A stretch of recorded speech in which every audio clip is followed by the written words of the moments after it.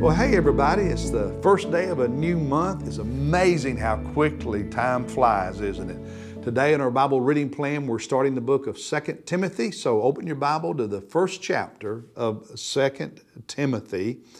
And what I want to talk about from this passage, there's a phrase that really jumped off the page at me and spoke to my heart. And it's about a godly heritage, but it's not the passage you're probably thinking.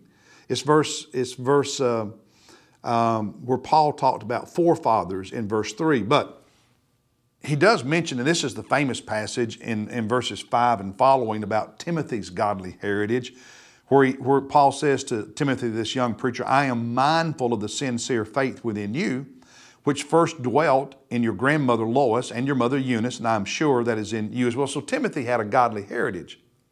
But Paul very briefly alludes to his own godly heritage, and that's what caught my attention up there in verse 3. In verse 3, when he says, I thank God, whom I serve with a clear conscience in the way my forefathers did. God, who I serve with a clear conscience, the way my forefathers did. So Paul is talking about his heritage.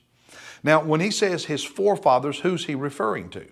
Well, some would say he's referring to the great men of Jewish history, of Israel's history, and there's probably some truth in that. But I think he was also referring to his more immediate ancestors. And we're not told a lot about them, but Paul gives us some clues into his family heritage and how godly it really was. And a few pages before Timothy is the book of Philippians, and in chapter 3, starting at verse 4, Paul says, although I myself have confidence even in the flesh, if anyone else has a mind to put confidence in the flesh, I far more. Circumcised the 8th day. So his parents were faithful Jews who had him circumcised according to Jewish custom on the 8th day. Of the nation of Israel, of the tribe of Benjamin, a Hebrew of Hebrews, as to the law of Pharisee. While he points to his zealous service in Judaism as an adult, he also alludes to the fact that he came from a very orthodox, a very faithful Jewish family that had him circumcised and raised him the right way. He also alludes to it in the book of Acts. If you'll turn real quickly to Acts chapter 26, Acts chapter 26, Paul is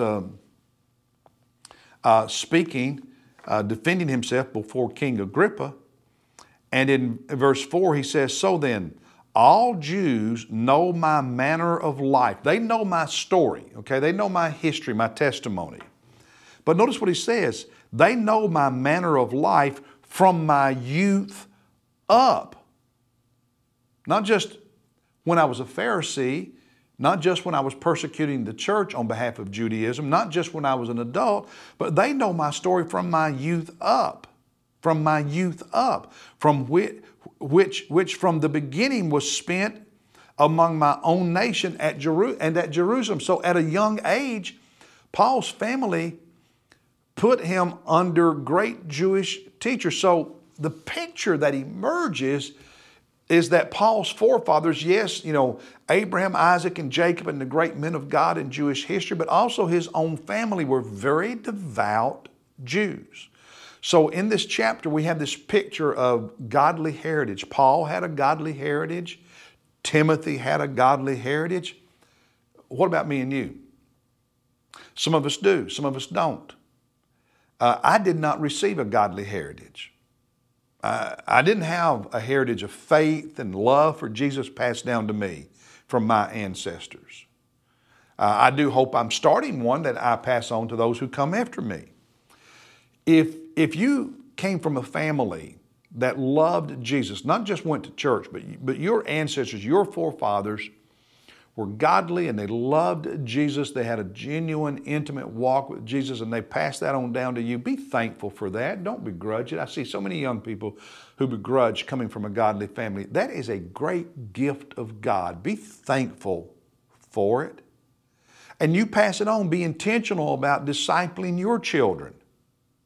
Be intentional about being an authentic follower of Jesus, that you can show your kids what that looks like and how they can have that same kind of relationship. You need to understand that a godly heritage is always one generation away from extinction. Godly heritage is always just one generation away from extinction. So be intentional about passing it on. Now maybe you're like me.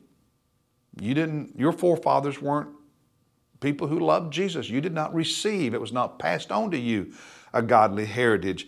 You be the ancestor, you be the forefather that down the road, generations into the future, when they talk about, my forefathers, my father, my grandfather, my great-grandfather, when they look back and talk about a godly heritage which they received, you be the one they're talking about. You be just like Paul had his forefathers, you be the forefathers for those who will come after you. And that is one of the greatest gifts you can give your children and grandchildren and great-grandchildren. I want to say that is a greater gift than anything you would leave them in your will or your estate plan. So what did you spiritually receive, and are you thankful for it if it was godly? And what are you passing on? And just how godly and dedicated to Jesus Christ is it? God bless you. I'll see you tomorrow.